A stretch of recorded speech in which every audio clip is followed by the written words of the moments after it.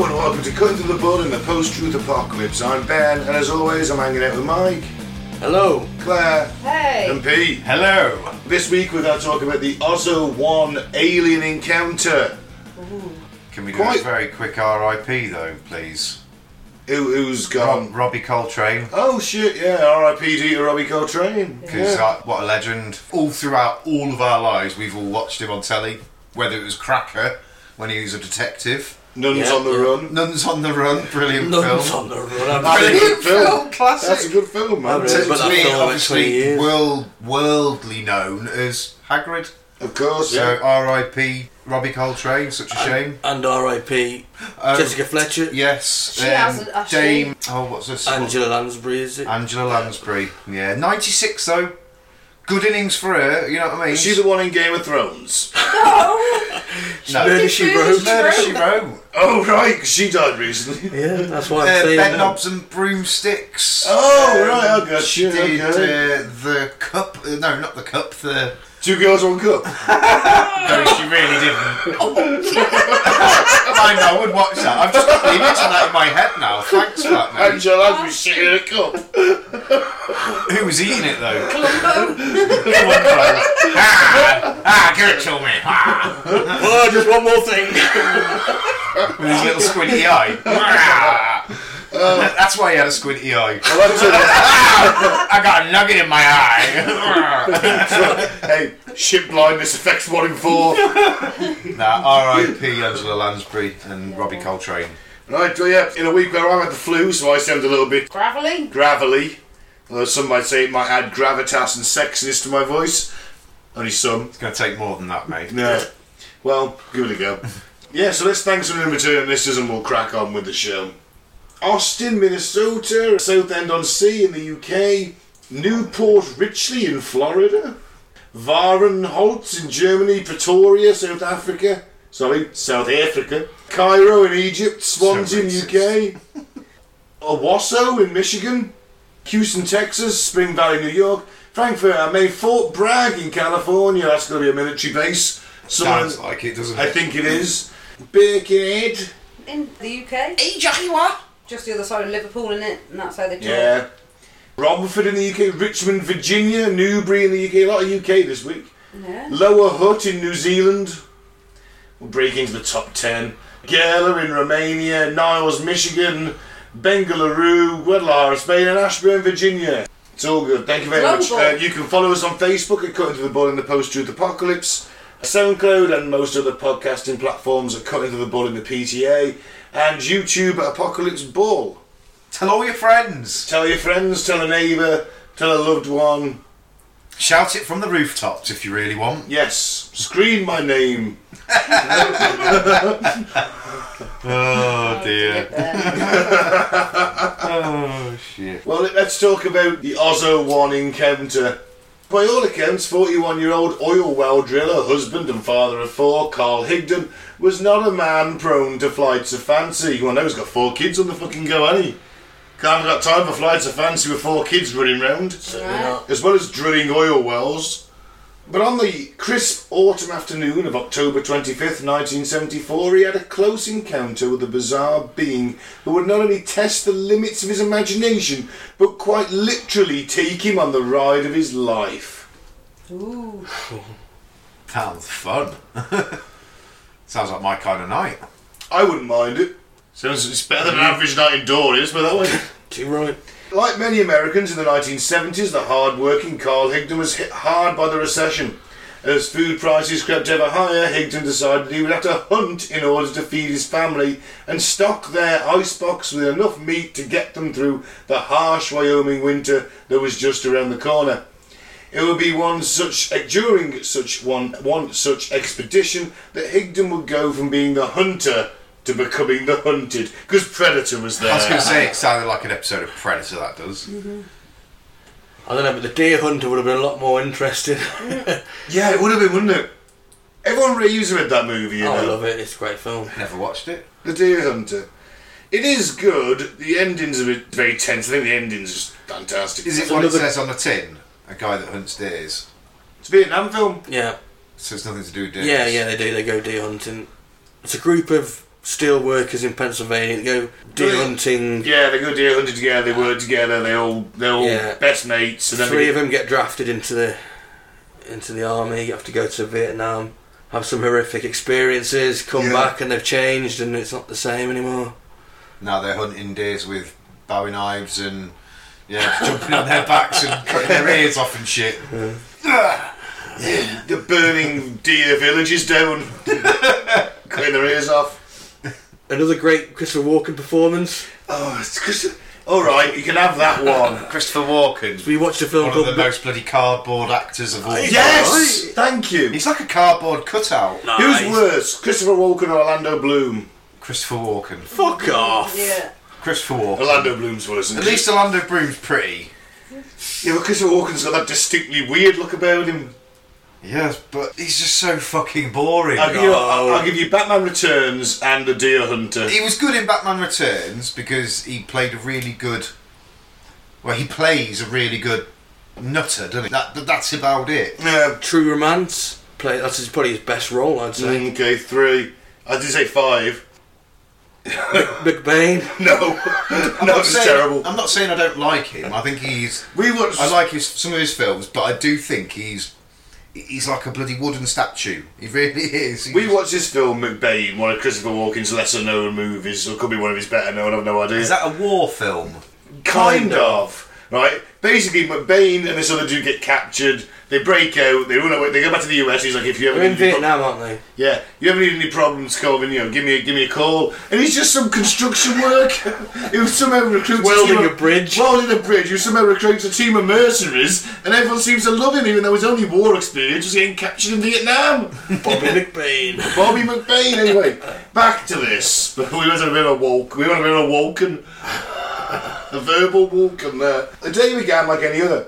Higdon awoke and was getting ready for his second shift workday at the AM Wells Service Company in Riverton when his telephone rang.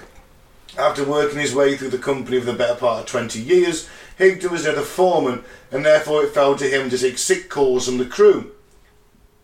He described the situation, which is a quote, "I was all set to leave for work when one of my key men phoned to tell me that he was sick." Key men. Realising that nothing could be accomplished with him at home, I decided to take the day off. Cool. There's only 2 men on this oil well, I presume. It sounds like it. Well, he's a foreman now, so, If he's got no team to 4. That's it. Having committed to not going into work, and let's face it, we've all been there. Yeah.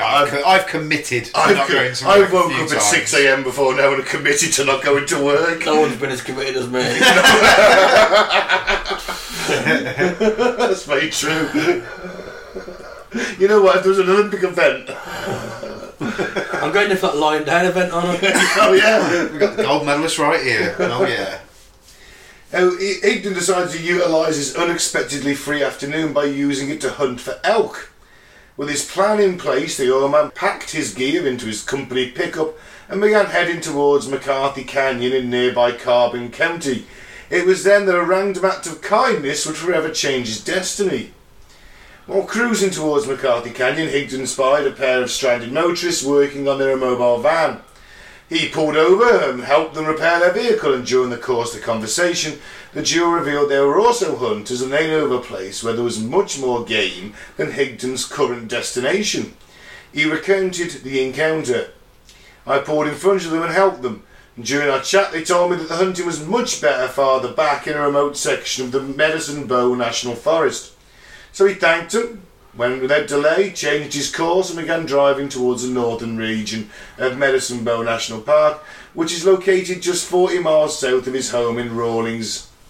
Higdon arrived at the park in the late afternoon, and once he was there, he bumped into an old friend. Hey, buddy. Hey, buddy! An old friend, Gary Eaton, had walked over to where he'd stopped and together they surveyed the area. Garrett. After a few minutes, Garrett told me that he was going on higher up the forest. Jokingly, he suggested he might scare down some elk for me. By running around going, "Got it! Oh, got it! Got it! Got it!" I just want to break this news to you. Not everyone called Gary has to just say Garrett randomly. Gary! Don't they? No. Do they do when they're around me? It's good because you know where they are at all times. It's very true. You never lose a Gary. Where's Gary? It's like a sonar for them, isn't it? Get a ping, get a Gary ping. A Gary ping. Now, Higden and his mate then separated, at which point the hunter pulled out his brand new Magnum rifle and loaded it with powerful 7mm bullets. Higden decided to explore an area that was concealed behind a hill and set off, never imagining what would happen next. 7mm bullets are pretty big round. Are they? Yeah. It's a similar sized round to what you'd use in an AK-47. Isn't it 7mm? It is. It's an AK-47. Across. Yeah. AK-47 Diameter. 7.76. 7.62. Is that what it is? Yeah. For an AK. 5.76 is the 5.56 for NATO. 5.76 for the AK-74. That's right. Mm. Yeah. He walked for a few moments, and then at the corner of his eye he caught a flash of movement. It was exactly what he'd come for, a small herd of elk. Higden silently raised his heavy rifle, put his eye to the sight, and took aim at the largest male. To quote him, he says, "I had walked maybe 5 minutes until I came to a rise in the ground.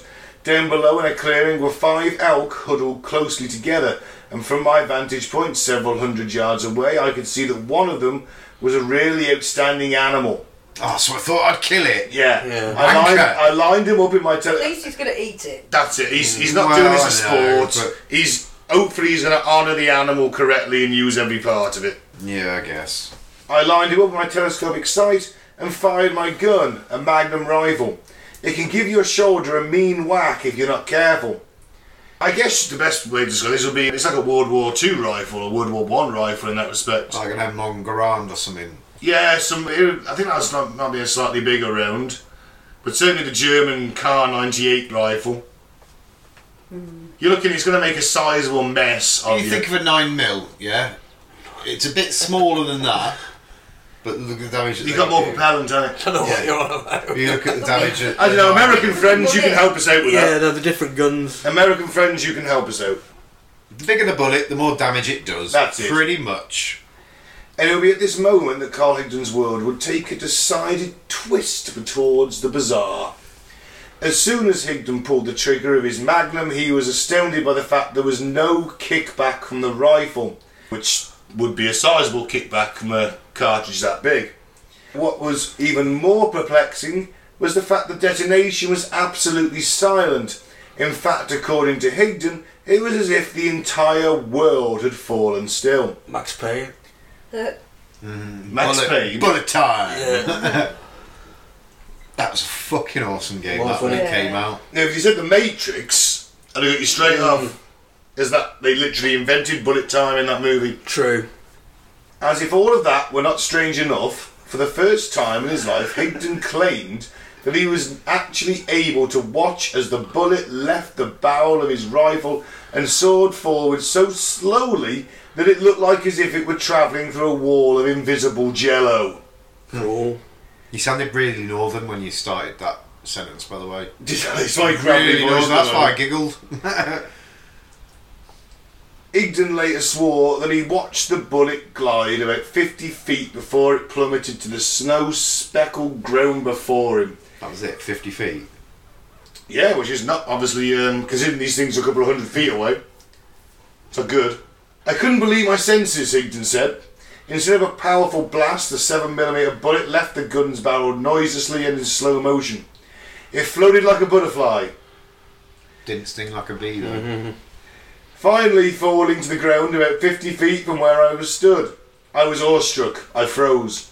All around me there was a painful silence. Not a chirping bird or a rustling of leaves or nearby trees could be heard. The only sensation I could detect was a tingling feeling which crawled up my spine. This was similar to the feeling you often get before a fierce thunderstorm when the air is full of static electricity. Still immersed in the eerie static-charged silence, Higden cautiously retrieved the bullet and inspected it closely. He immediately noticed that the lead portion of the 7mm round had disappeared and only the oddly misshapen case remained. Which shouldn't happen. No. No. because the case gets ejected from the Breech. gun, and it's only the bullet that projects out. Yes. Through- and let's assume that this is through a the barrel. hunting rifle. It's probably bolt action. So the round, you would just work the spell action, eject the round, Yeah. load the next. I don't know if even if it's semi-automatic, the case is being discharged. So weird. He placed the bullet into his pocket and took a few perplexed steps forward. That was when the deathly silence surrounding him was abruptly broken by the sound of a twig snapping.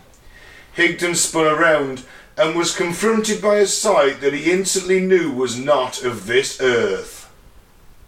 Dude with curly hair. Ausso 1. That's what he saw. He saw this Yes, guy. now we're looking at a sketch here, listeners, so you can go and check that out. Ausso 1, AUSSO 1. It's a tall guy, he's got some crazy hair, some little antennae, a spike for a hand, a stump for another, he's got a...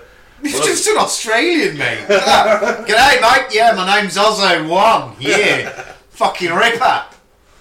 I'm getting, and I don't know about you guys, I'm getting Sam the Sandown Clown vibes off Ausso 1. Yeah, I can see that. I understand that, but he is differently dressed, but I know what you mean. But let's not account for personal taste, Pete. Ausso and Sam might be he might be a bit of a goth. Sam might be a clown. Are you thinking they're like the same breed of beings, perhaps? Sam did claim in his encounter that he was one of many on the earth, living in hiding. Just the antennae too. Sam had antennae. Yeah.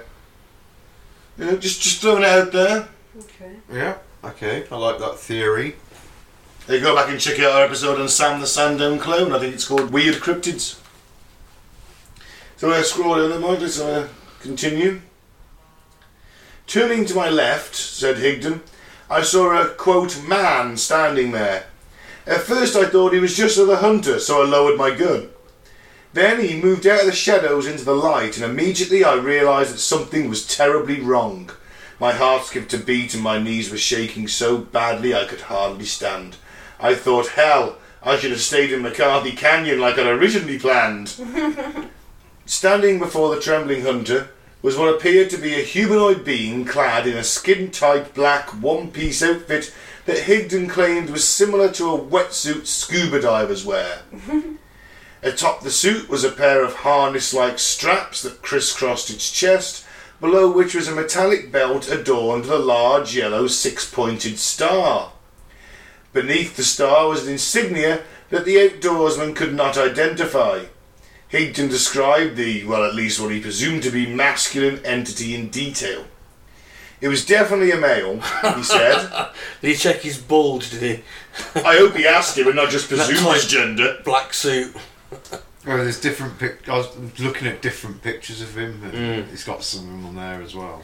I hope he wasn't assuming his gender. Not in this day and age. No, in this day and age. No, this was the 70s, can you, Claire? Yeah. The visitor had no detectable ears, his eyes were small and lacked eyebrows, the dome of his skull was covered with the coarsest hair imaginable. It looked as if he had straw growing out of his head. His complexion was very similar to an Oriental's. Can't say that nowadays either. He was definitely man-like in height. I'd estimated he stood well over 6 feet tall and weighed about 180 pounds. This was entirely no ghost. Good Lord, he was flesh and blood. Amen. That to me looks like an anime character. That looks like something out of Beavis and Butthead. Yeah. It does look a bit like Beavis, like Butthead actually. It looks like Butthead with antennae. I am the great Conholio. That was Beavis. Yeah? Beavis, yes. I need TP for my bubble. Higdon would go on to depict this creature's oddly upsetting facial features, including a lipless, slit-like mouth that concealed 3 exceptionally large teeth, not unlike the notoriously fanged humanoids of Kofu. Who? That's what I was thinking. On the top and the bottom. A pair of antennas, and most alarmingly to Higdon, a face that blended directly into its neck. Got no chin. Higdon continued his disturbing depiction of the alleged alien. Quote, Personally, it took getting used to in order for me to look at him without getting a queasy feeling in the pit of my stomach. No chin was visible. His face just seemed to blend right into his throat. He had no jawbone. So I punched him. He's the alien Audley Harrison, isn't he? Yes. That's a weirder picture Pete's found. That's the humanoid of Kofu. Oh, right, the human of the Kofu. Find that on the internet, listener. Google that. Looks like a vampire in bandages. Yeah, mummy vampire. Oh, right, okay. Well, you know what? I think that's going to be an episode one day. Yeah. With you and Anthony the Strange, I think human of Kofu might have to make an appearance. 3 big teeth. That's all they've got.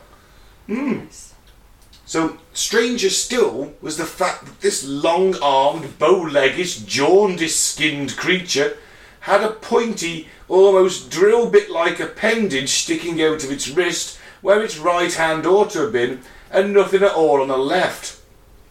At this point, the being slowly approached the terrified Higdon and did something completely unexpected. It asked him, "How you doing?" G'day, mate. How you doing? Been watching Friends, has he? The name's Ausso. I think he was How you predating. doing? I think we know now where Matt, what's his face, got the LeBlanc. inspiration. Yeah. Matt LeBlanc got the inspiration. How He you travelled- doing? He travelled from the past and the future, didn't he? Oh, into the I'm past? going with my first instinct. He's an Aussie. He's just some big, tall Aussie guy with a funny haircut. And a pointy bit for a hand. And He's just got a stump for a hand. Yeah, carried off doing a barbie, mate. Yeah, Shark's a really big pork chop it was. Or a shark bit off. Sharks bit it off, Yeah. probably. The bewildered hunter admitted that he was trying to stay calm when he weakly responded, "Pretty good." At this point, the extraterrestrial, like any good host, inquired whether or not Higdon was hungry. Before he could respond, the creature sent a small, clear cellophane package floating towards him. Want some candy? Have some of this, mate. I think he's like, have some of these. He waved a pointed object to where his right hand should have been, and it levitated over to me. I opened the packet and found 4 pills inside. Oh God, he's just a drug dealer. Want to get high? He told me in English to take one of them, and that it would last 4 days. Now, normally I don't like taking pills, not even an aspirin, but something happened. It's as if I had no control over my actions, so I just swallowed one of them and put the other 3 into my jacket pocket. So some Aussie gave him a fucking trip. Yeah. And this is his trip, basically. I suppose what we could look at here is the possibility that when he was helping them guys out, they gave him maybe something to drink that was possibly laced with acid. Yeah. And then He met some Australian he guy. met some Australian guy in the woods who was also he was like hunting, but also was like, these will make the trip a lot better for you, mate. You know, Why would the people that he's helping drug him up? I don't know, just throw it out there. The strange, jawless humanoid then introduced himself as Ausso 1. And that was when Higdon's gaze caught a strange box-like object catching the sun's rays in the clearing behind the strange creature. See, you know, like a box-like object. So did the pill... Sam the Sandown Man had like a box. He had like a Metal shed, wasn't it? a metal shed that the old telephone engineers had put up. I think it was a box, When essentially. I they, was thinking. when they were working on something. Well, no, it was nothing to do with that. It was just a shed that he was living in. It was just the engineers were... Oh no, you're right, the down road. engineers were in the little shed. No. They were witnesses to the whole thing, or could have Yeah, been. but he had Sam his had a little metal shed, you know, like a little metal box to live in. Yeah. Stranger and strangerer. I'm wondering if the pill allowed him to see the spacecraft. Opened You didn't his see it mind, before, almost did like it? DMT or Yeah. something. No, it won't. He has to be If it's an hungry. Aussie drug dealer, then yes, it's DMT or something. Or acid or whatever. If it's actually an alien and the explanation given here is it's actually a food pill, Or it's an alien rohypnol. He's about to get spiked up the arse. there is some More than likely. there is some coming later on. There you go. I thought it was an alien food pill. Okay. It'll keep you like full for 4 days. I'm going with rohypnol. Well, Higdon said that there, not far from us, was a transparent cube-shaped object resting on the ground. To me, it looked like a huge Christmas package, flat on all sides like a box. I couldn't see any landing gear or entrance, and it was much smaller than any of our commercial or military planes. In fact, you're going to think I'm crazy. But this thing couldn't have been more than 5 feet high, 7 feet long, and 4.5 feet wide. Tiny is the only word I can think of to accurately describe its size. Apparently intrigued by the awe at which Higdon was staring at his ship, the alleged alien gamely asked the hunter, "Do you want to come along?" Want to go for a ride? Higdon, fully aware of the fact that he was in no position to refuse this being any request, lamely shrugged his shoulders in assent.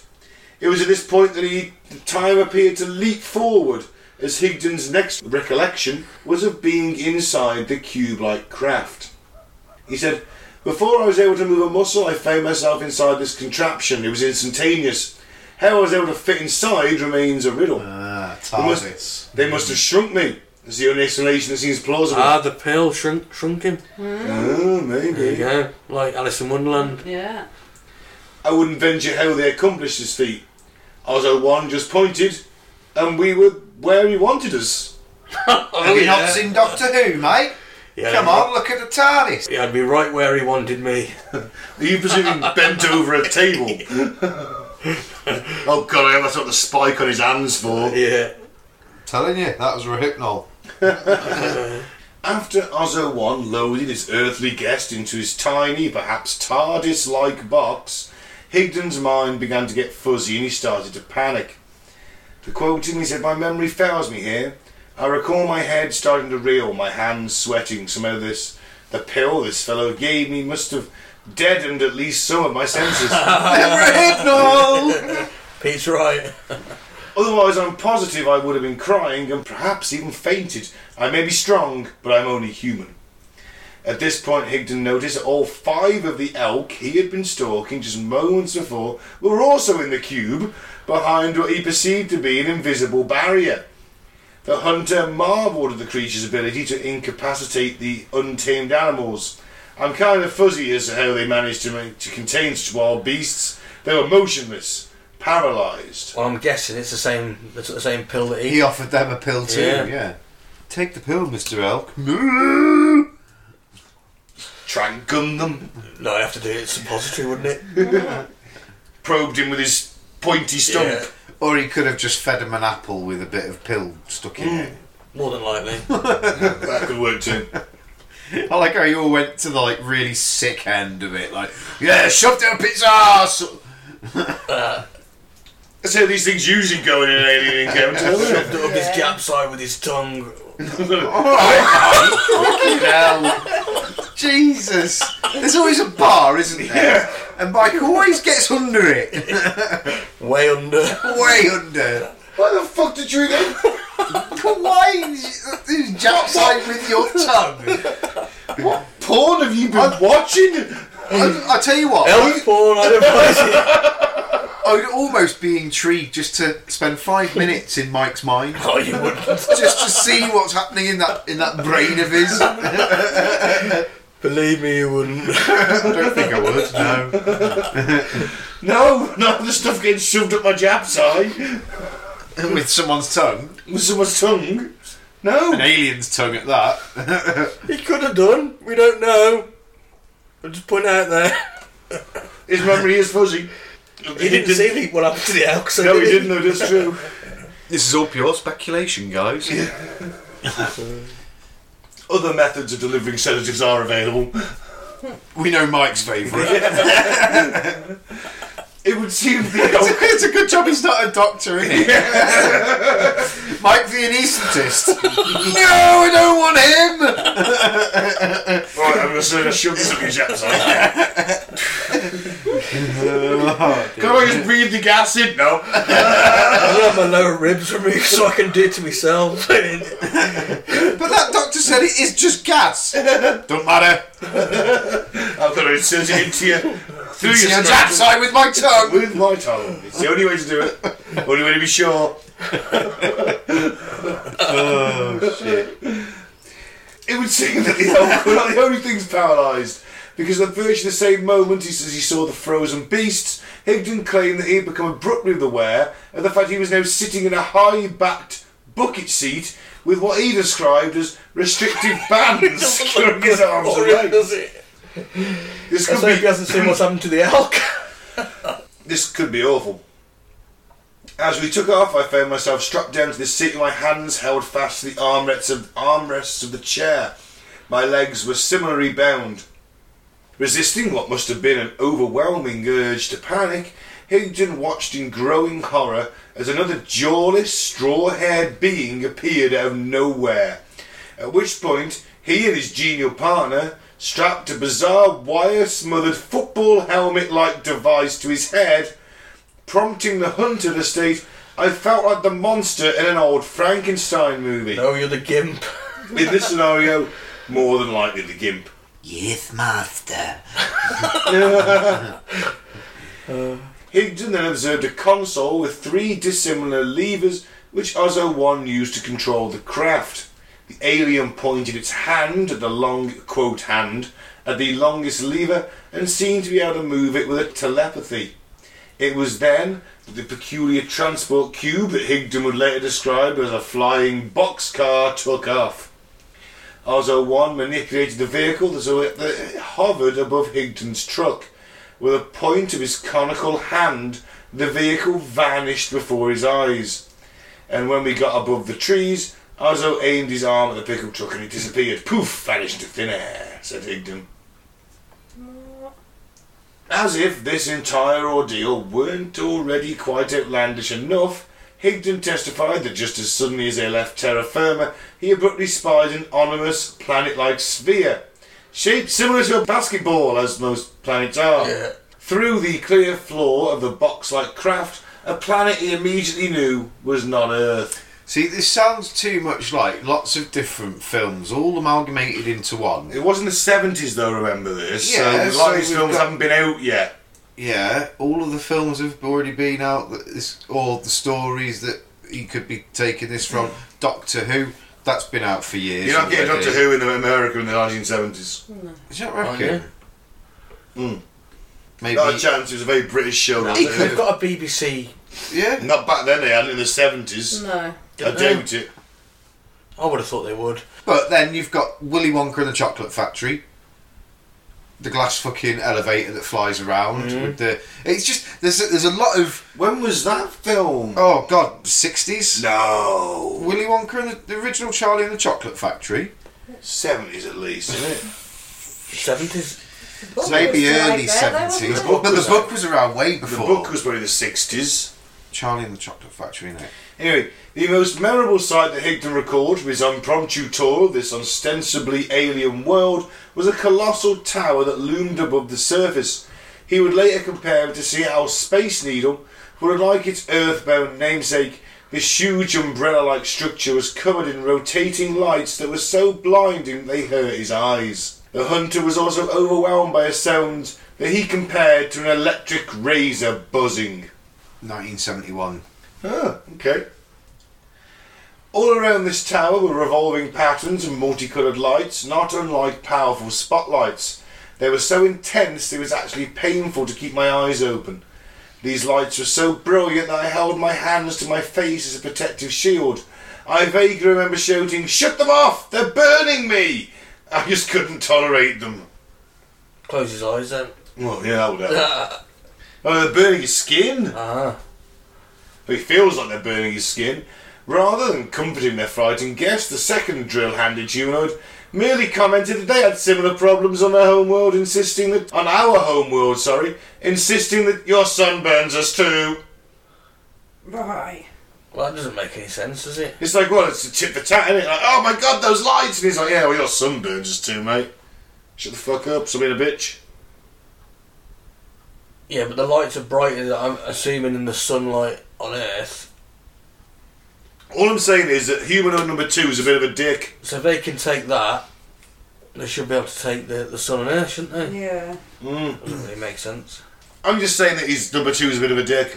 Sounds it. It was then that the odd craft landed around 150 feet away from the platform at the base of the tower, at which point the second being vanished, just as abruptly as it arrived. Through the transparent walls of the ship, Higdon saw what he claimed were 5 human beings dressed in average Earth fashions, talking to one another. The individuals consisted of one brown-haired girl who appeared to be about 11 years old, a blonde girl who was just a few years older, and a teen couple who seemed to be about 17 or 18. The group was rounded out by a man who seemed to be in his 50s. Pedo. Or Dad. Yeah. I'd go with Dad on that. Bloody hell, Michael. The people seemed to be talking to one another and did not notice Higdon. Ausso 1, who had so cordially offered Higdon food pills and a ride around the cosmos, did not explain the presence of the other humans, but patiently explained to the anxious oil man that they had touched down on a planet that was 163,000 light miles from Earth. Cool. So, what's a light mile? A million? Know how long it takes for a light to travel in a mile? So that's like 176,000 metres per second. Times Kilometres per second. I can't What fucking knows? remember the maths of that bullshit. Well, either way, Jesus. he was quick to realise the creature did not say light years, which to him indicated in no uncertain terms that to them the passage of time is different than it is to us. It's amazing he's using miles. Yeah, it's amazing the different species in It's amazing how far the British Empire actually got, isn't It's it? the English language, the fact that they even know how. Well, you presume that if they can travel interplanetary, they've got some kind of universal translator. Yeah, but Universal Translator wouldn't allow them to know what our. What's the word I'm looking for? Like Well, measuring of distance and things like that. Measuring wouldn't- units. They wouldn't understand units and shit. Unless they're would they? that intelligent that they know he What we speaks call English, it, and yeah. they're going to call it miles, and he's already converted it in his head from his own. If they're here, I suppose they are vastly more intelligent Could be. than us. They probably know our units, they've got to research us a little bit, you know. Could have been living on Earth for a while anyway, couldn't he? Researching and. Sam could have told him. Yep, conveying with Sam. Ausso 1 escorted Higdon into the dazzling tower, and the pair ascended in an elevator which deposited them in a room where the hunter was instructed to stand on a small platform. Higdon noted that he and the alien never actually walked anywhere, but seemed to be floating just above the ground while they hovered towards their destination. Ausso 1, so arbitrarily, or so it seemed, explained there were no fish on his planet, and that these finned critters were one of his people's favourite things about Earth. Ah, he loves the fish. You know, the fish. He won't love the mercury in the fish. Now, other microplastics, No. other radiation. Yeah. At this point, an odd device that Higdon described as resembling a glassy shield slipped out of the wall and paused in front of the human. The shield was evidently some kind of medical device and scanned the man for almost 5 minutes before it disappeared back into the wall. Good thorough scan at least. Yeah. Projections, they were fun, but it's hard to contemplate that Higdon did not consider to be a stroke of luck when his extraterrestrial tour guide informed him that they were going to return to the spot where they had first met because the examination had shown that he did not suit their purpose. Oh. He wasn't an anal virgin. Oh, maybe his willy wasn't big enough, or maybe he had a heart defect, or you don't know. Spoiler alert, he's had a vasectomy. Ah, right. There's humans walking around on an alien planet. He doesn't suit their purpose because he's had a vasectomy. What do you think's happening? Alien-human hybrid program. Wow. But they were humans. They were. I tell you what, They could be 5th generation hybrids, you don't know. it's been a while. Human. If they want a human hybrid sex machine, let me know. I'll go up there. I think Oh, nothing else I on think it, they're just yeah. going to put a thing around your dick and milk you. Nah, I'll be like, no, come on. At least I'm doing this willingly. Let me at least fuck whatever I'm No, impregnated. sorry, you get the milking thing. That's it. You're milked into a tube over and over again. Be like one of those flashlights or whatever they call That's it. Just a fleshlight constantly pumping you as they pump Viagra into one end and testosterone into the other. Higdon, perhaps mercifully, never knew what this potentially nefarious purpose was, although he would speculate it was a breeding programme, well, clearly. Ausso 1 led the oil man back to the elevator and then down to the main door. With the same abruptness he had felt earlier, Higdon realised that he and his alien companion were now back inside the clear cubicle, this time with no elk. Ausso 1 was admiring the human's rifle, and with a tinge of regret admitted that as much as he would not be able to keep the primitive weapon as a souvenir. Primitive weapon. It's going to blow a hole in an elk and it's primitive to them. Right, I'm just going to highlight a slight flaw in this now, right? I'm talking now from Ausso's side. Right, he's come down to earth. Yeah. He's got some guy. Alright mate, how you doing? You look kind of good. Kind of guy I'd like to let shag my wife or whatever. Milk into a tube. Instead of him then giving him the pill, taking him fucking billions of miles away, just to have to bring him back for nothing. Why didn't they do the test there? Why didn't he say to him, "All your junk in order, mate"? Well, if he'd have just said that one question to him, all right, and he'd have gone, "I've had a vasectomy." It's a bit scary, that. Go to a stranger dressed as an alien, right? Offer them a pill, and then ask her if their junk's in order. Yeah, but they've got instant. The thing is, it's pretty much instantaneous travel. Well, it felt like instantaneous. Oh, it felt like it was travel because he was all pilled up. But if he'd have just asked him that question, because he was already pilled up, he was already doing his every fucking will anyway. So why didn't he just say to him, "Have you had a vasectomy?" "Yes, I have." "Okay, right. Go and have a sleep for 10 minutes, or here's another pill. This will counteract that one. Be on your way, mate. You'll forget this ever happened." Yeah. And then he'd go and find the next guy. Surely. We don't know. They're that advanced, and they couldn't fucking think of that. But we don't know if it wasn't instantaneous travel, and these TARDISes aren't a spacecraft, but some kind of dimension jumping or instantaneous galactic teleporter. Yeah, but what Pete's either going to way, say that would have still cost more. Why didn't they have the contraption on the ship? Yeah, well, or even just ask the question. No, because he could lie, couldn't he? No, but he was already bent to their will. He was fucking taking drugs off them and all sorts. Surely he was going to give them the truthful answer about whether he'd had his junk chopped. In all fairness, he has taken drugs off an alien in the woods. He's a pretty trusting guy, isn't he? That's my point. He's taken a pill off an alien in the woods. He's a trusting man. They could easily... They could have just asked him, I guess, you're right. They could easily, within that pill that they've already fucking got him to take, have a little bit of truth serum in there. Just a little bit of truth serum. So when he does ask him, "How's your junk?" he gives him a truthful answer. Yeah. If they're that fucking far advanced, why didn't they think of that when little old me and little old Blighty has thought of that? So that for me now, I do not believe any of this story. It took that. That was the one little That was that one little factor that made me think, no, bullshit. But if it's near instantaneous travel, then what's it fucking matter? Surely though, his boss is going to be like, "Ausso, you fucking knobhead.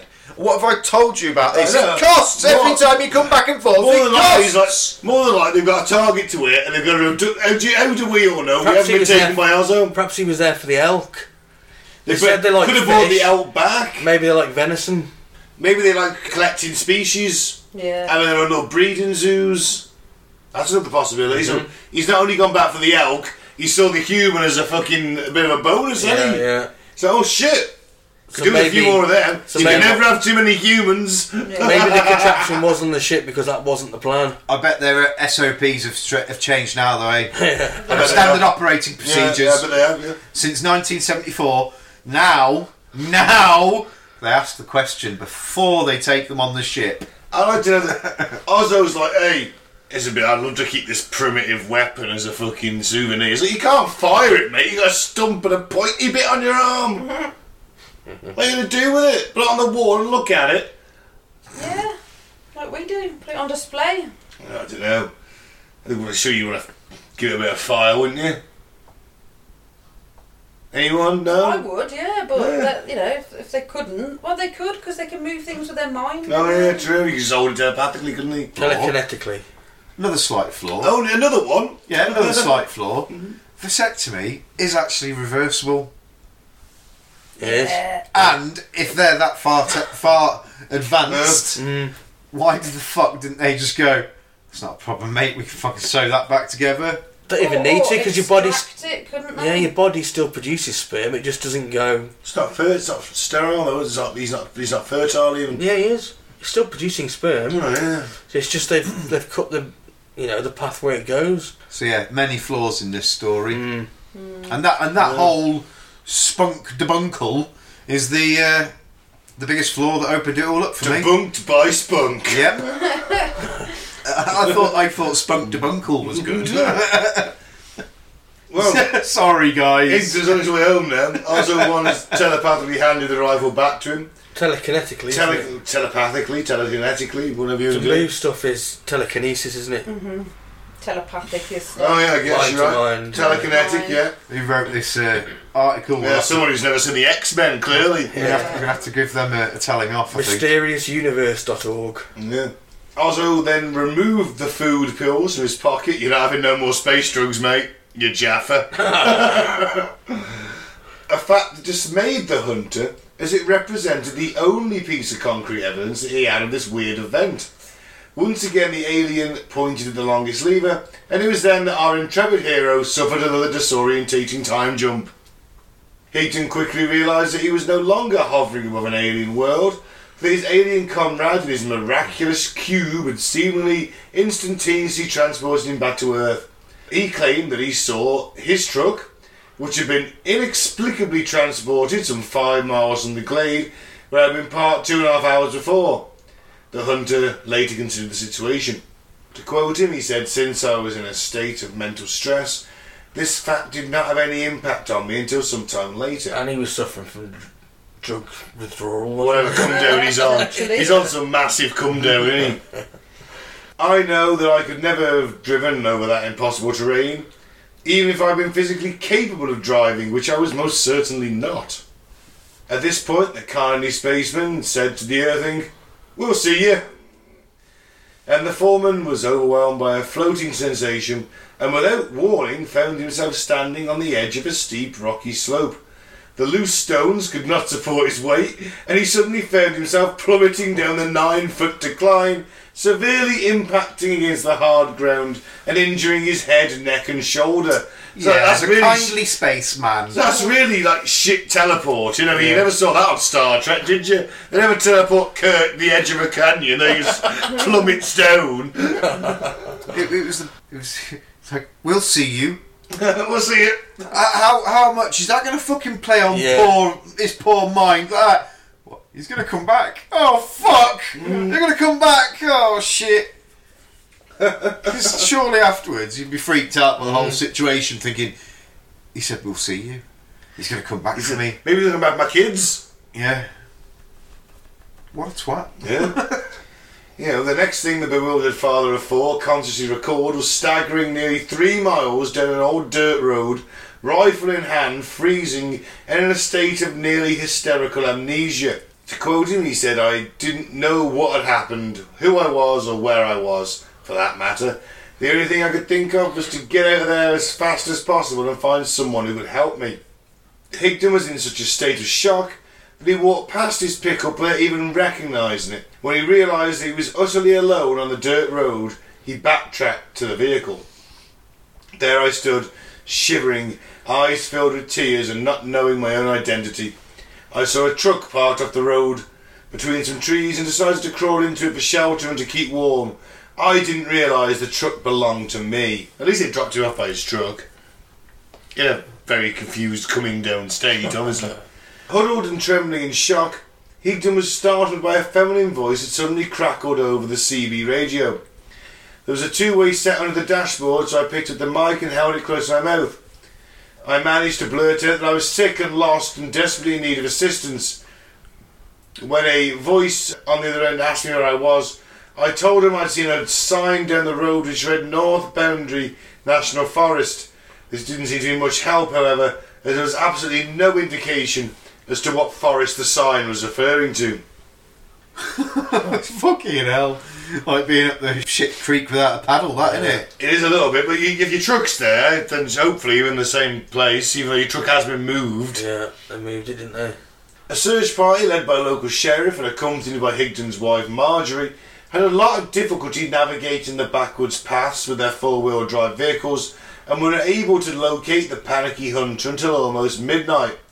It was during this arduous trip that Higdon's wife and 2 other deputies claimed to have spied green, red and white flashing lights in the sky, but they were too far away to discern its true origin. But if it's green, red and white, I'm guessing those are aircraft lights. And without any further evidence to say they were dancing around the sky or anything like that, you've got to assume that those particular colours are aircraft, haven't you? Yeah. Later it would come out that 2 residents of Rawlings, Wyoming, Don and Marilyn James, claimed to have observed an unusual radiance in the vicinity of Medicine Bow Forest at the same time the posse was making its way towards the missing hunter. Not too long after, the baffled officers were astounded to find Higdon's 2-wheel drive truck bumper deep in a mud-filled sinkhole in the centre of a forest ravine that was impenetrable by motor vehicles. Cunts, man. Yeah. In fact, the conditions were so bad that the police were forced to make the final leg of the journey by foot. Is that it there? That's it there, yeah. There's a picture we're looking at, and it is stuck in the mud, isn't it? A good foot down, definitely. Yeah. Probably more than that. They're probably 20-inch rims at least on that. Oh, snow. It looks like it's a raised truck, isn't it? It's not a 4x4, but... You're talking good foot and a half under snow. Even more perplexing was the fact there were no tyre tracks leading into the bog. The sheriff and his men could not comprehend how Higdon has managed to get his pickup truck stuck there, and judging from the circumstance, it would have had to have been dropped from above.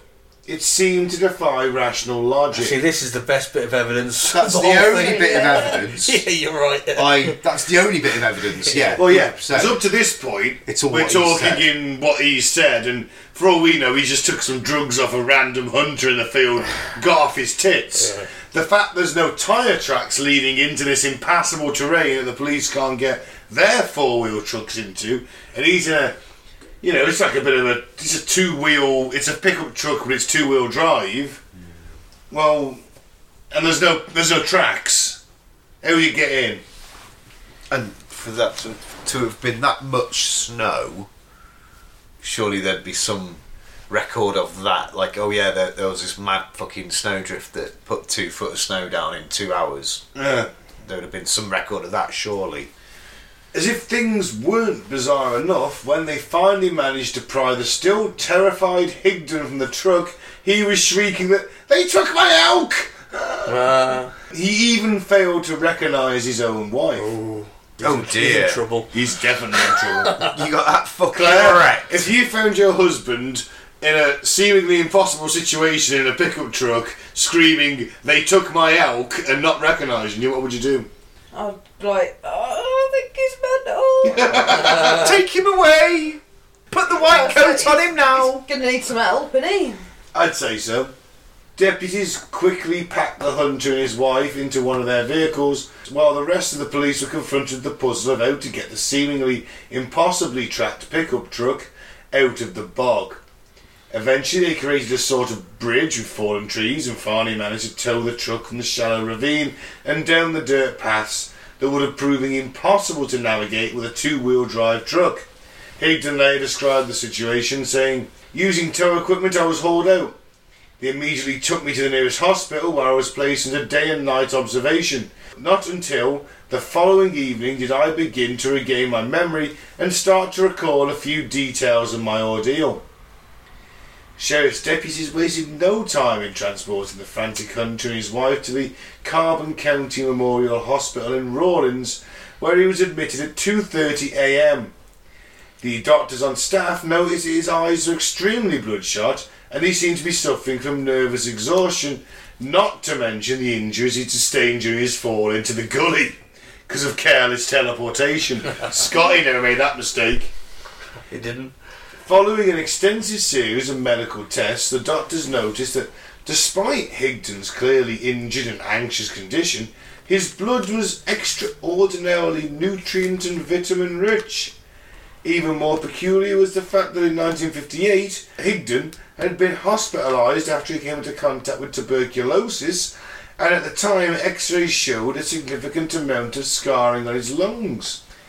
Be that as it may, the X-rays that were taken following his presumably intergalactic expedition in 1974 showed that no scar tissue on his lungs and his doctor, one R.C. Tongo. I'm Dr. R.C. Because it reminds you of the Sunny in Philadelphia one, Dr. Mantis Toboggan. So, I'm Dr. R.C. I'm Dr. R.C. Tongo. You know, like just... even noted that some painful kidney stones which have been plaguing the hunter were no longer evident. The mystified Dr. Tongo even stated that he's now in A1 super condition. If Dr. Tongo says I want some of them pills. believe it. Yeah. Me too. Absolutely. Sound good. That's incredible, isn't it? Must be the food pills and supplement, you know. I want to hear So you this believe the guy. story, then? I want to hear that this guy's still alive now. Claire's a believer. It's one for Claire. Is he still alive? He's still alive, is he? I don't know. Might tell us. I actually don't know. I never found out if he was. It's 1974. 70s, so that's 50 years ago. Alright, fact check Nearly. it. See if he can. Obviously, What's his name? he'd been working for 20 Carl Higdon. years, so he'd have been Yeah. 40 then, so he'd be 90 odd now. Even if he's dead, he might have lasted a lot longer than he should have. Mm. I mean, if you've got tuberculosis scarring on your lungs, you get the flu, that's pneumonia straight away, isn't it, near enough, if you get a bad case of flu? Yeah. That ain't going well. Despite his new and improved organs, though, the still petrified oil man remained incoherent throughout the night and, according to most reports, did not manage to reclaim his memories until the following day when his daughter came to visit him. It was then that he regaled his wife, doctors and police officers of this harrowing run-in with Ausso 1 and his unnamed co-pilot and their journey to another world. While it's difficult to imagine that his rapt audience, consisting of both loved ones and authority figures, were not at least sceptical, this did nothing to prove the deputies from informing the press and local ufologists about Higdon's wild adventure. Marjorie, his wife, however, claimed that she never once doubted the sincerity of her husband's strange tale, later telling reporters from the Star Tribune, "I believed him because it was him, and because I was out there and saw a lot of different things that went on that night." Some lights in the sky. And the truck in her. Okay, that was weird, yeah. Yeah. Although his innards showed a marked upgrading, Higdon's appetite did not return for days, a fact he attributed to Ausso 1's miraculous pills. Well, he said it last 4 days, didn't he? Yeah? And he grumbled about sharp pains in the base of his skull and neck, claiming he felt as if his body had been treated like an accordion. That's where you get the fall, Wow, in that's all fairness. Human accordion. Human accordion. It'd have to be like a toddler, wouldn't it? Wow. A good sort of, 3, 4 foot... a toddler, wouldn't it? If you were to use a human as an accordion. Something about 3 foot... A human about 3 foot tall, that's a toddler, mate. Or a hobbit. Or, hobbits aren't real, Pete. I'm sorry to break this to you. Well, they are real, but they died out, didn't they? They found a skeleton, didn't they? They found some skeletons. Alright, then, if we want a human accordion now, we've got to use a toddler. I'm Or a sorry. dwarf. That's just sick, Mike. What I'm doing into a toddler's You tell these two don't have kids, can't you? Yeah. Yeah, you can, can't you? Anyway. I just imagine an alien metal band with one bloke with a human accordion. That's fucking awesome. A bit like Dusk Till Dawn, where he's playing that Oh, yeah, the guitar human- made out of... The human bass, yeah. God, I love that movie. Yeah. It's mainly because of Salma Hayek, though, to be fair. It's pretty much the only reason that I really... No, it's a great movie. It's a but great film. Salma Hayek. That's the highlight, isn't It it? is, isn't it? Oof. After 3 days of observation, the swiftly recovering outdoorsman was released from the hospital and into the care of his wife and family. Let's go back to the bullet. You remember that bullet? Mm-hmm. Got a picture of it there. Looks a bit mangled. Does look mangled, doesn't it? It does. Looks really mangled. Battered, innit? Now, Higdon was still at a loss to explain the force which had managed to so thoroughly damage the bullet, and he took the case into the sheriff's office. According to Higdon, "I'd never seen anything like it before to compare it to. As soon as I could, I took it to the Carbon County Sheriff's Department, where the officer in charge of ballistics analysis examined it through a microscope. He told me that it was from a 7mm Magnum rifle, which is the calibre of my gun. Returning the chunk of metal, he noted he had never seen a bullet in that shape or condition. Not after hitting something. Bullets tend to mushroom out when they impact. That is not mushroom Well, out. no. It's more like it's been hit with a hammer. It literally looks like it's hit. If that's the rear, look at the picture now. That's your firing pin right there. The indentation where the firing pin strikes. That is the head of the bullet. It looks like a fucking hammer. Yeah. Bullets mushroom, don't they? That's hammered. That's like it's literally hit a brick wall. Well, if it depends on ricochet and things like that, though, doesn't it? It does, but he's in the woods. Yeah, What's it ricocheting off in the woods? But that's how I describe that. It looks like a ricocheted bullet, one that's hit something a few times with great impact on each hit. Yeah. And it's damaged it on different bullets. Sides. Yeah. But yeah, fucking well unusual. But then again, we should also, according to this show, they found bullets, a couple of bullets at Gallipoli, the old Gallipoli battlefield from World War One, where they collided in mid-air and one impaled the other. Mental. And one what? The other? One had impaled the other. Yeah. And they'd both fallen down, stuck in almost like a cross shape. Yeah. X shape, yeah. No, an X shape, yeah. I've seen a picture of it, it's fucking... What kind of impact that would create, like... That would probably... Whichever one got the most kinetic force at the impact, so presumably the one coming in sideways, that would drive it back into someone's head, for all you know. I wonder if it would create its own little shockwave or something with the impact of the two. You get some bullet time off that, mate. I'm just trying to think of... Spark in the air, there's got to be something, isn't there, with those two... The velocity meeting velocity like that, because normally it's velocity meeting stillness. There's more than one occasion where back in the day where cannonballs collided in mid-air. That's more believable because they're big. They are, but you've always got less of them. It's got to happen, individual bullets, haven't you? Mate, guarantee that's happened throughout all the wars that's ever been. There will have been, when there's been hundreds and thousands of bullets getting fired at once. And everyone's in a line, remember? It's got to be the odd one that's... But remember, they're not doing that in World War One. Yeah, they're in the trenches, they're shoulder to shoulder-ish, but the bullets are stronger, powerful, you know... They wouldn't. The other point is they haven't flattened. They've just gone straight through, haven't they? They've pierced a bullet. It's mental, really. The sheriff inspected the bullet and claimed he'd never seen its equal, and he was convinced that it was impossible to hammer the bullet into its existing shape, and felt that the bullet had probably not hit a solid object like a tree or a rock. The copper jacket had been turned inside out, and the lead slug was missing. He later wrote, "It looks as if it had been turned inside out by a superhuman being." The sheriff. That's what the sheriff says. The Aerial Phenomena Research Organisation, or APRO, sent metallurgy consultant Dr. Walter Walker to inspect the jacket, and after a rigorous examination of the object, he testified that it had collided with an unexceptionally solid surface with immense force.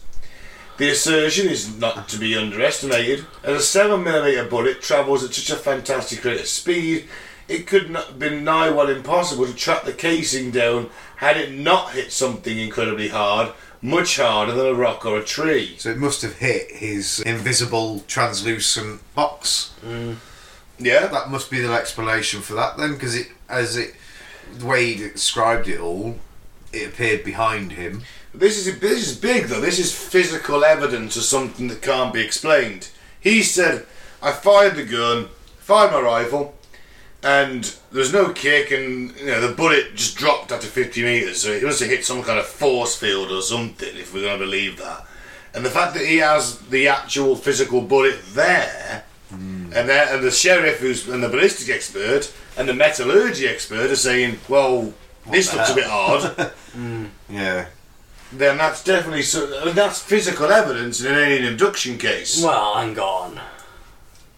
It's not physical evidence of an abduction case. No, but it's a piece magic. of physical evidence to suggest something From an abduction case. something else could be happening. What else could be happening? It's lots of unexplained physical evidences. unexplainable physical evidence, I Yeah. suppose, isn't it? With that, the car, that's two straight pretty away. inexplicable. That's high strangeness is what that is. Yeah. Yeah, that's very I love that strange. expression. High strangeness. In the APRO Bulletin, Volume 23, Number 5, which is published in March 1975, investigators were planning on organising a search party in order to find the lead slug of the 7mm in the hopes that it might produce additional evidence of what it had impacted against. Quoted from the report, after the snow melts, an attempt will be made to locate the lead slug from the bullet and hopefully we'll be able to add something to a very puzzling story. Unfortunately, the search party failed to come to fruition, or if it did, their efforts were met with naught, leaving the mangled bullet casing as the only physical evidence in support of Higdon's account. Despite the lack of corroborating proof, on October 29th, 1974, the Rawlins Daily Times published an account of Higdon's extraordinary experience, and from there the story spread like wildfire. Like many abductees, or in this case invitee, Okay. Kind of. he was invited. He felt like he had no choice but to accept, didn't he? Well, true. Higdon claimed to have had only a partial memory of his close encounter of the weird kind. He recorded his bullet hitting the invisible barrier, meeting the alien and entering the clear cubicle with the elk. But after that his recollections became hazy. And due to the success the team had had with their method in the past, the APO investigators suggested the distressed huntsman undergo hypnotic regression in order to reclaim his lost memories and hopefully put himself at ease with the reality of what happened to him. Hypnosis. Anyone down for hypnosis? Not sure.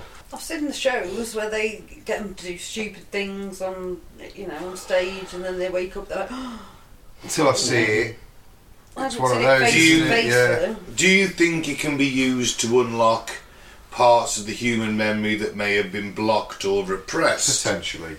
I think so. I think the evidence is there to suggest maybe.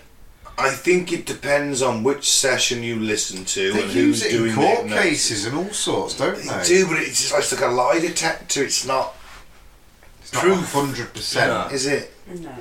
I'm always a little sceptical of hypnosis because I think it can be you're putting someone into this trance-like state, which I think Power of does, suggestion. which isn't does. it? I think it's a lot of it's down to power of suggestion. Yeah. If you say they say, "Oh, I saw a bright light in the sky," or "What did the spaceship look like?"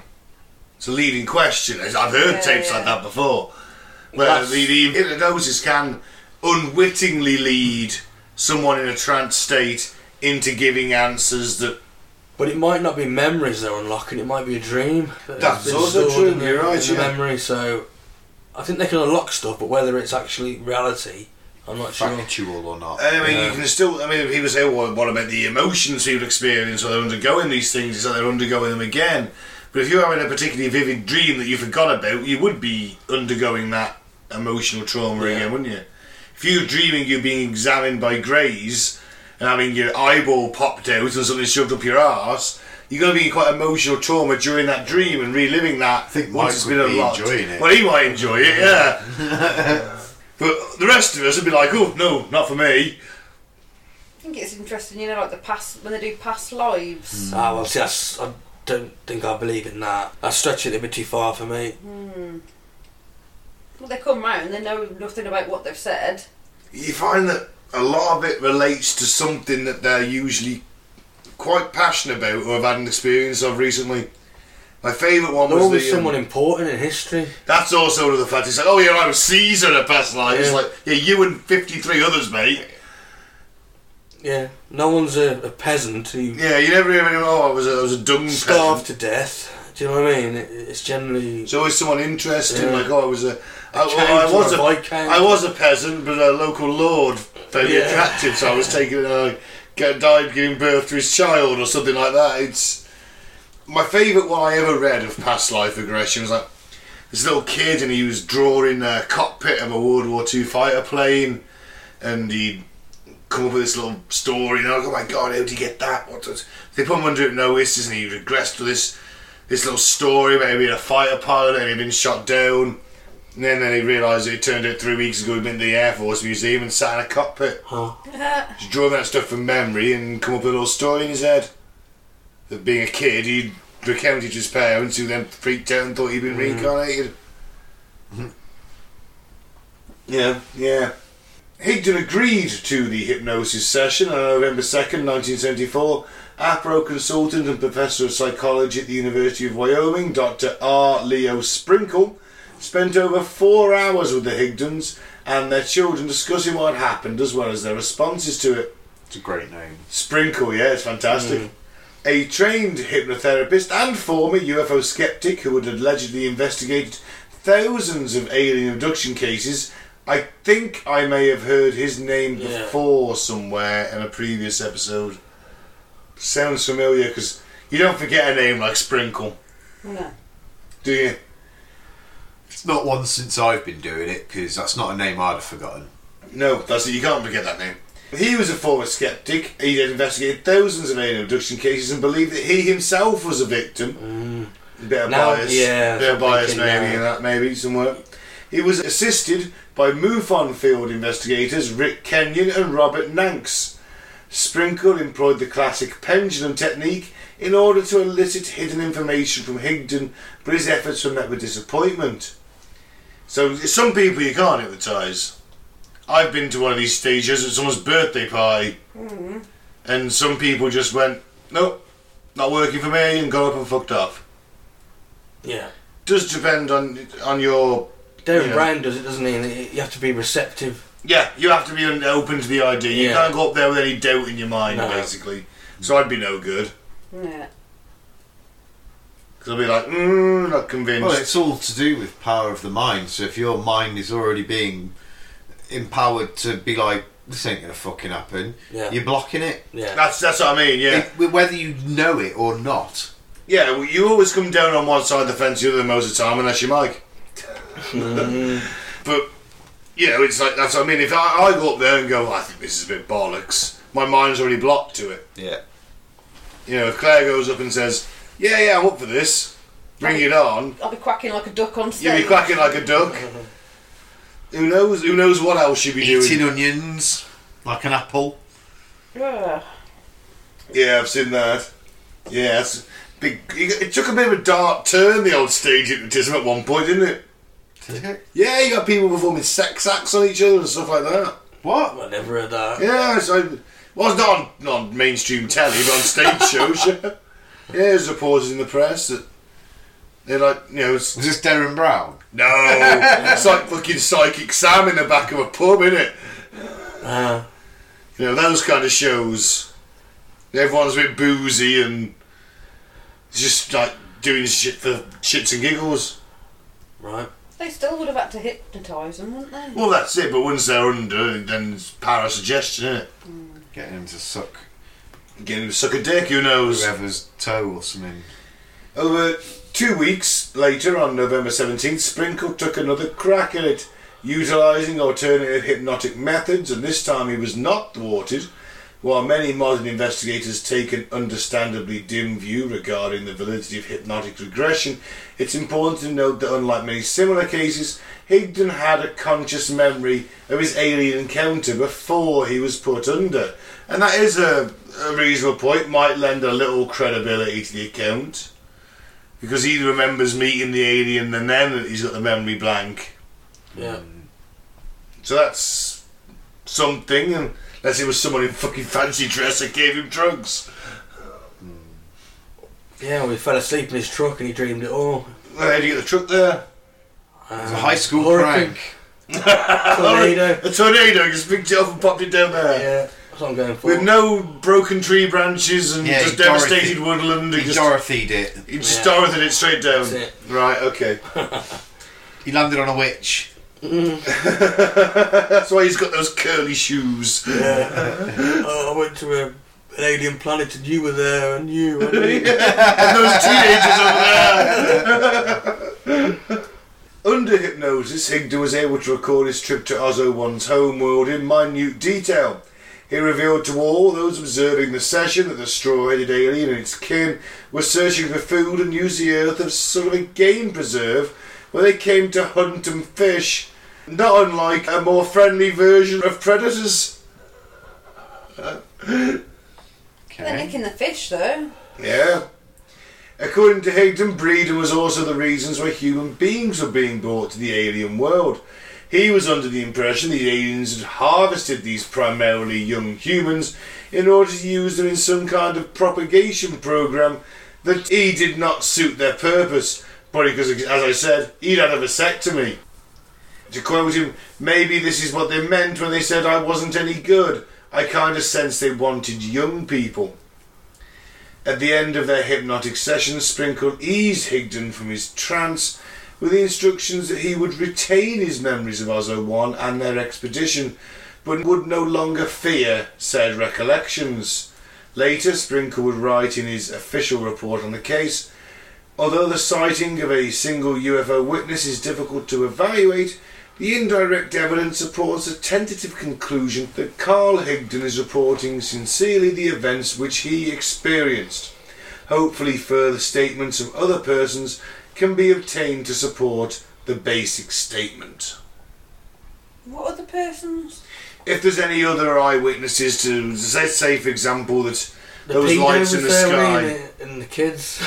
Well, Maybe if they come forward. If they come forward, if they drop them off, you'd be looking at like any radar, anything from that night, witnesses to strange occurrings, high strangeness There in was the that area. couple that saw something weird in the sky. Yeah, so that you'd be looking at that kind of evidence to corroborate something happening in that area. People around it seeing shit. Or even if you're very lucky, the Air Force will admit they caught something on radar. Like the Washington UFO flap. Yeah. Higdon, though, was still a nervous wreck about the entire affair and claimed that for weeks following the trip, he was followed by a colossal green light in the sky. Some ufologists speculated that it might have been the extraterrestrials keeping a watch on their quarry, much like modern scientists tracking a tagged bear. 4 years later, in September of 1978, Higdon was subjected to what was then one of the most advanced polygraph tests available, the PSE, which is the Psychological Stress Evaluator device. The test was presided over by a technical consultant for the LAPD, Dr. Greenberg, and his colleague, Dr. Sidney Walter. The scientists ascertained that the former hunter was giving a truthful account of what happened, and Greenberg concluded, I am forced to admit that something utterly fantastic did happen in this man's life. The test proves it beyond doubt. And if that's the fucking thing they've got him strapped up to, he's like in a surgical chair with a thing over his chest and... It was like an X-ray machine. Yeah. Well, it's definitely going to catch you out if you're lying. Look at it, fucking hell. It's gonna brain your scale lot as well, isn't it? It's a very tanned man. I don't think that's just. I think it's just a random picture. I think you might be right there, because there's no way that's the dude. I just want to say here that lie detectors are not evidence. No. Can we all agree on that? Yep. Listener, I'm sorry, no matter what you believe, They can be cheated. they can be cheated. They are not evidence. They are not. We gotta look at things if they stand up in court, And they don't. and lie detectors do not. Come at me, bro, if you feel something different. The evidence in this strange case is circumstantial at best, and there are no corroborating eyewitnesses who saw anything more significant than a few random lights in the sky, and even the celebrated bullet only shows it hit something hard. Although harder than a rock or a tree, I'm guessing. The bullet's the one bit, and the truck are the two best bits of evidence, aren't they? Yeah. Because he was looking right at the elk, you know, whatever stopped it. Was Yeah. bloody In invisible. between them. That's it. He's aiming through a scope at the elf. He's The elf. elf. Yeah, I'd love to hunt fucking little Elves. Santa elves. Not like elves from Lord of the Rings, but definitely. Because like the ones little- that, they'd kick your ass. Yeah, ones that can't fight back. But Yeah. they know- little 2 foot Because elves. they're that fucking, Santa. they're that fucking overpowered. They can swing off their fucking saddle on a horse and dodge fucking anything. It doesn't matter, wouldn't it? No matter how good the show was. God, fucking terrible show. I've said it. Fair enough. It's your opinion, isn't it? It's alright. Oh, Better than The Hobbit. yeah, but my first shit of the day is better than the Hobbit. The book was brilliant. Shame the films were shit. Yeah. I didn't enjoy the films that much. I've never watched them again. I've Nah, never watched him. It's not my. I prefer House of the Dragon. If I'm going to be honest. Yeah, that is good. Nevertheless, there are a few elements above and beyond Higdon's fascinating sketches regarding this case that have a way of nagging on even the most sceptical of minds. The first thing that comes to mind is how the permanent scars on the inside of Higdon's lungs simply vanished without trace. I bet that, yeah. Yeah, well, we did. That was good healthy food pills. Yeah, investigators claim to have seen before and after x-rays that seem to confirm this seemingly miraculous healing process, which left doctors baffled, especially Dr. Tongo, sorry. If this curative process was not instigated by the alien visitor, then what might have been responsible for the cure?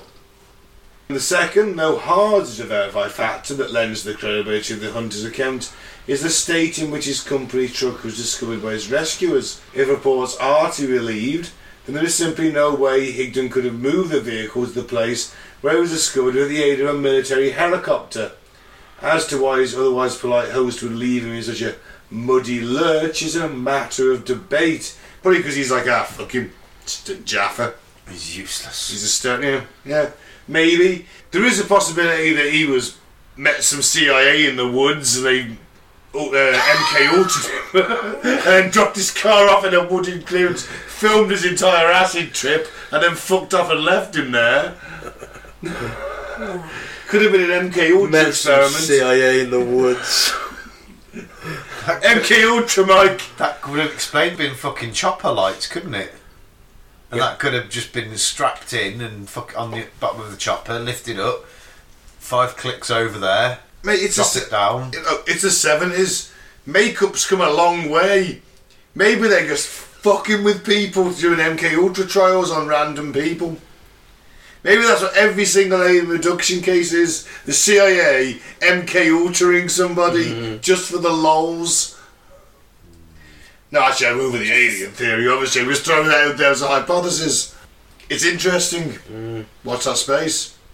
Or they were staging these things for the disclosure.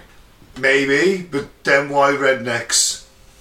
Because it's always rednecks. Very slow It's always disclosure. Very rednecks. slow disclosure. It's always rednecks that bloody see all the Sasquatch and things like that. Like, they're always unbelievable stories because they're like that.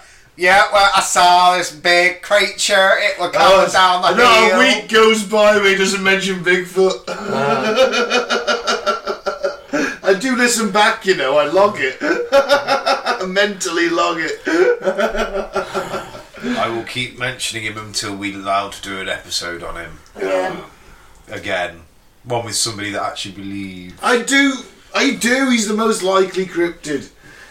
Anyway, back to Higdon. Of course, there's always a possibility that Higdon made up the whole tale after you got the company truck stuck while playing hooky from work. Perhaps you assumed you'd better off making a blatantly outlandish story about alien abduction rather than fess up to having made a mistake while traipsing in the forest where he should have been working. Do you know what? I'd forgotten the fact that he'd played hooky that day, essentially. Mm-hmm. So maybe that is even more like, oh shit, my car's broke down, I've got it in a right fucking stick.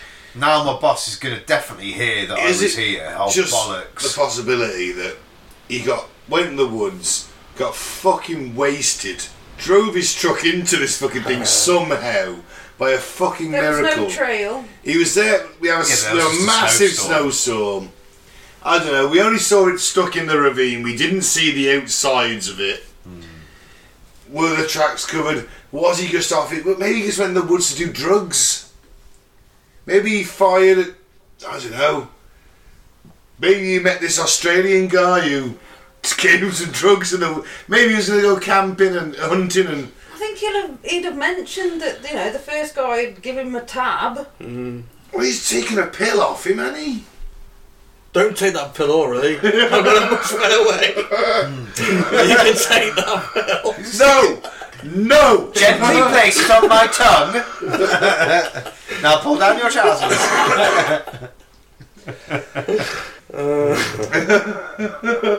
It gently places the pill on its tongue. Before he takes his trousers Then it down. gets the hose again.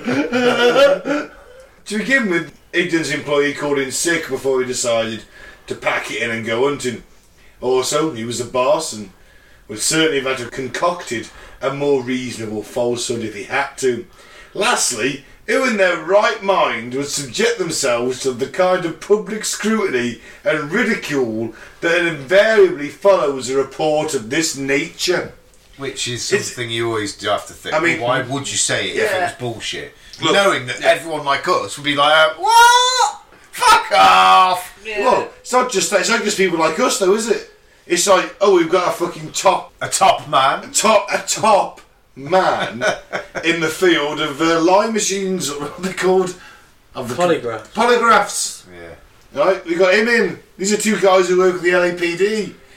Oh, and also, by the way, is a fucking top hypnotist. People are spending time and money to investigate this. They haven't got to just impress the likes of you, us lot. He might have just wanted attention. But that's the other thing, he might just want the attention. He might have had a complete psychotic break Yeah. in a midlife crisis, got off into the woods, took a load of drugs, and this is how he fucking justified it to himself. Tried to get away from his wife by pretending he didn't know who she was. I don't fucking know this woman, she's not part of my life. God damn it. I mean, he's I got thought I'd 4 get away with kids. it. He's got 4 kids. How much free time does the man get to go in the woods and take some drugs? We've all done it. That was clearly like a weekend blowout, wasn't it? You know, it's a possibility. And this time it was just a really bad fucking trip. He got something off his mate Gary. Exactly. That's what it was. Although- Gary! They'd given him some fucking... Can you ever trust a Garrett when you take drugs? Definitely not. Now, you know what though? As is show tradition, I actually go for his thing here. I'm mocking it, but You still believe. it's a weird one. Let's also say that, you know, it's 1974. You ain't going to start saying this shit about yourself. No oil company's going to employ you. No. Again, should you lose your job. And he's a foreman, 20 years, the same company. He could probably walk to another company for more money. He's valued skills, blah, blah, blah. No one's going to employ him again after this in 1974. Aye, it's a different time. Add to the undeniable fact that Higdon was well liked and respected by his neighbours, bosses and co-workers, not to mention the effort that would have been involved in creating the performance he would have had to put over on his wife and rescue team in the forest, not to mention the nurses, doctors, police and press in the hospital, and it becomes clear that this working class Wyoming man was either one of the greatest actors of the 20th century or very likely the victim of a very bizarre episode. It's got to be. It is a bizarre episode either way, whether it's drugs or I whether believe it's aliens. I believe something happened to him. But I do think it might be more drug-fueled than indicated. I think Sam the Sundown Clown, there's holes in that story by them because they're kids. What if they were like more thoroughly drugged by these pills that Sam had given them, took them into his little shack, And is they this- went off, they extracted whatever they needed to extract and then brought them back and they had no just recollection of that. Yeah, they just didn't manage to keep any of the memory Yeah. like he managed. Yeah. They, you know, maybe because they ran first, he didn't. I don't know. I think there's some real similarities. No, I agree with you. I agree with you on that, definitely. And maybe they changed their looks Well, maybe they. depending on who they were trying to attract. Yeah, because that one looked slightly more humanoid, but still some weird little similarities. The antenna, the weird head, the arm. I mean, Sam had a stick for a hand. Literally a 3-pronged stick. You know? It's interesting, just saying. If I had a beard, I would stroke I'll it now. stroke my beard for you, Pete.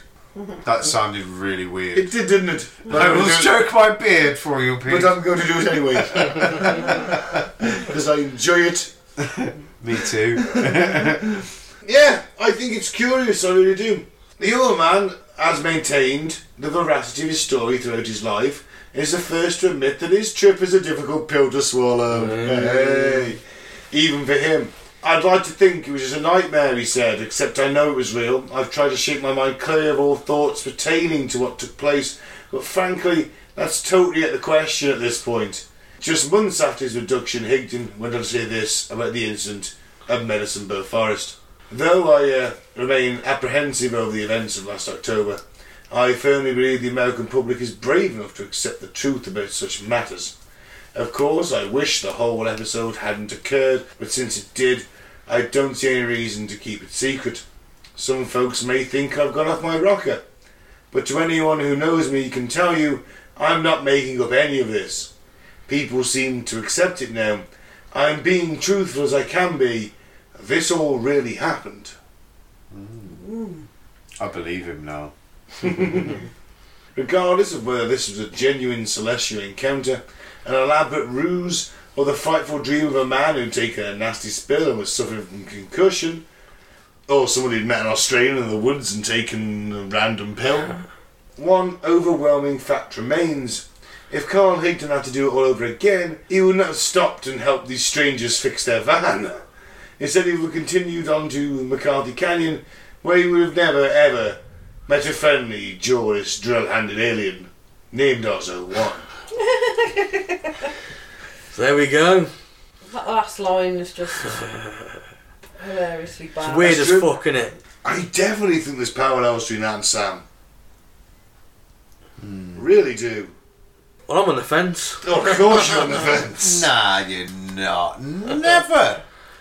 Well, being a scientist, I have to Claire, fetch the crowbar. Let's get him off the fence. No, I'm off the fence. I am definitely. I'm on the. This ain't happening.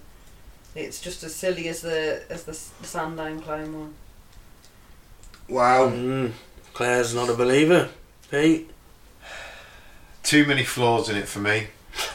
All basing down to his spunk and things like that. Yeah. There's too many. You're just sort of hung up over the semen examination. Nah, I just think, like I said, if they're so far advanced, they wouldn't have spent so much effort to just go, oh shit, he's got his bollocks chopped. But it might not have been that. It might have just been old sperm.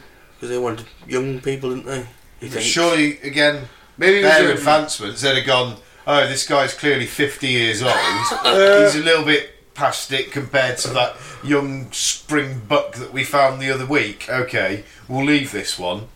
It just, the little flaws in that, I'm afraid. If they were that hyper intelligent to be getting here, doing what they're doing, I call bullshit. What about the miraculous improvement in his physical health? How'd you explain that? Maybe a couple of nice nights out in the cold. Or Yeah. cure the... Yeah, Scarring on his lungs. Yeah. Sorted him right out. That could have just been, yeah, but when's the last time that Like scarring Dr. was P. actually seen and noted? As a kid. Yeah, he'd had examinations after the TB, where we had X-rays. After the TB. Yeah, That is- so- that scarring's on the lungs, and then he'd have X-rays after that said that scarring's not there anymore. Scars can heal. They can, but So, they always seem to leave some. He's probably in his mid-40s towards his 50s, around that kind of age, yeah? So, as a kid, you're talking 30... Well, you're talking as a kid, you're talking as an adult. aren't we? He had tuberculosis as a kid, which Yeah, right, gave him scarring on his lungs. I'll guarantee So- that they smoked. At 30 years plus, that scarring could have well cleared Maybe. up. If he was a Maybe. non-smoker, which was unusual in them days, Yes, that's true. which they wouldn't expect, they wouldn't expect it to heal, because every evidence they've ever had, it doesn't heal, look at him. But he's a non-smoker, potentially. They do say that every 7 years you're a different person. Yeah, I was Dave for about 7.5 years ago. Davina, you mean? I was After Davina. 7 years, every cell in your body is... Renews, yeah. Yeah. It's like your skin cells, it's the same. So yeah, alright, if he's never smoked and he had it as a kid, There is a then good chance. maybe. And maybe. I don't know, I'm not a doctor, so I don't know quite for a good certain. chance of that. But they seemed astonished by it. The doctors. Yeah, but doctors Dr. Tango. 50 The years Tongo. ago, doctors would have been astonished by that, because fucking X-rays weren't that brilliant in the. I think you got to look at it 70s. as if it's the 70s, not many people are getting TB in the 70s. If he had it in the 50s, and a doctor in the 50s would be more familiar with that disease than someone in the 70s who's never really had to deal with it or the after effects. Yeah. But So no, I mean- I do think that Tend to focus on the diseases you see every day, don't you? Yeah. there is explanations for that, no problem whatsoever. Just the fact that What about the bullet? The bullet's an odd one. it rock. Nah, but it's mushroom though. That was hammered. Could have ricochet. But it wasn't the tip of the bullet. It wasn't the fucking bullet, was it? No, they never found the case. lead part. No. It was the case. So that was unusual in itself. So there was obviously a misfire in the chamber of his rifle, which is why it didn't act like it should have acted. And instead of ejecting the case out the side like it would normally, the case somehow got ejected through the barrel, and because it got ejected through the barrel, because it wouldn't fit, it got mangled up on the way through.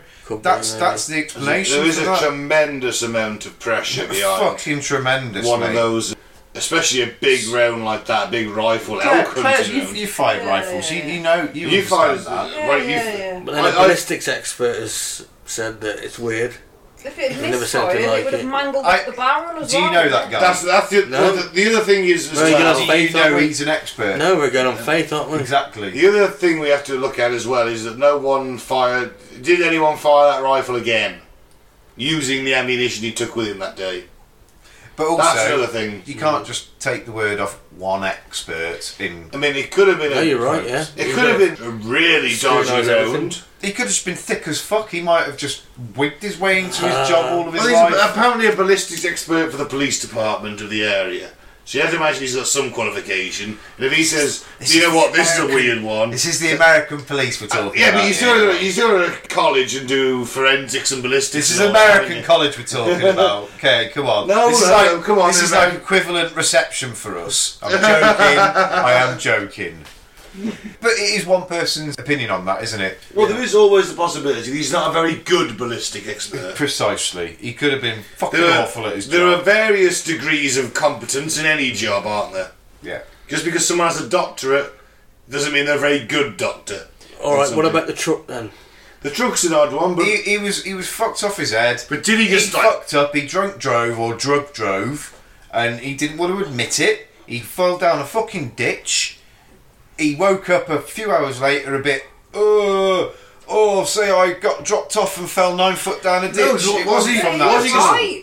He was high up. 9 feet he fell from. No, he was dropped on the edge of a ravine like that. Yeah. He was dropped there. 9 foot drop. Yeah. So that was a 9 foot drop. So he was dropped there, and as he landed, he lost his footing and he slipped down. That's what it said had happened. Yeah. Mm-hmm. So he didn't drop 9 foot, he just slipped 9 foot down a footing, as he says.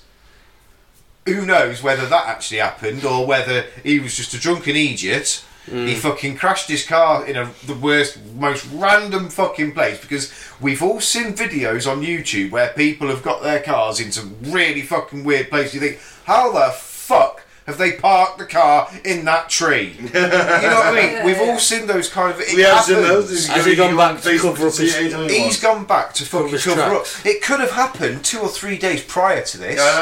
This day off work that he's all of a suddenly, I had to take a day off because my mate was sick, I was going to be the only person. I call bullshit on that, maybe. He'd pre-planned. He'd already had... This had happened 2 or 3 days ago. He hadn't told his missus that he'd fucking left the car in the middle of the woods because he'd fucking had a silly drunken crash. It's his company car. He hasn't come home, remember? They're finding him in the car. That's fine. But he drove to work. Well, he drove to go and hunt elk. Maybe a couple of days prior to this. This is his cover story for it. He's gone out there in the work truck, got pissed up, crashed it and gone, shit, how can I cover this? I'm going to have to ring in sick tomorrow. I'm going to have to sort this out. I'm going to have to do something. What you've got to look at is that he met those 2 dudes. They're like, oh yeah, go this way, it's better. Has anyone spoken to those 2 dudes and corroborated this story? He's met these 2 dudes, he's fixed their car. They said, go this way. Maybe he's taken a wrong turn, managed somehow to get that fucking... Maybe there's firm soil underneath him.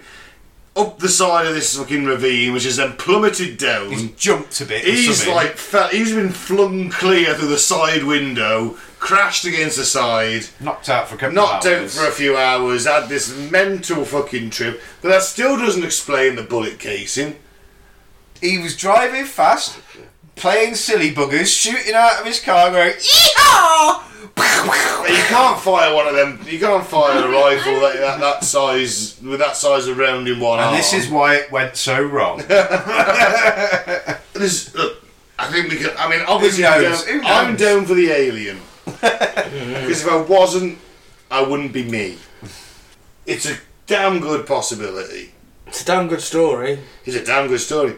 But you can't could make can't a disagree, Yeah. right? It was made into a comic book. It was, yeah. You can't disagree that the alien abduction scenario in this story is just as likely as any of the other things you took the piss about. Yeah, 100%. Yeah. Can you? It's a strange one. And it's high strangeness, and something definitely happened to him out there. What it is, we'll never know. No. We can say that I think it's up there with the Kelly Hopkinsville encounter for terms of being believable. Drunken hillbillies shooting owls. Bloody nipply in here today, I tell you what. I could hang coats on these beauties. You're a bit cold, are you, Pete? I am. I'm genuinely a bit chilly. I say that. Oh, bloody hell. It's becoming winter. Yeah, winter's coming. Oh, God. Oh, Going to fight White Walkers. On that bombshell. On that bombshell, I've been Ben. Thanks very much for listening. Don't join the Flavour Aid and don't join a cult. I've been Mike, thanks for listening. Peace out, may the force be with you. And I've been Claire, keep an open mind but not so open that it spills out your ears. And I've been Pete.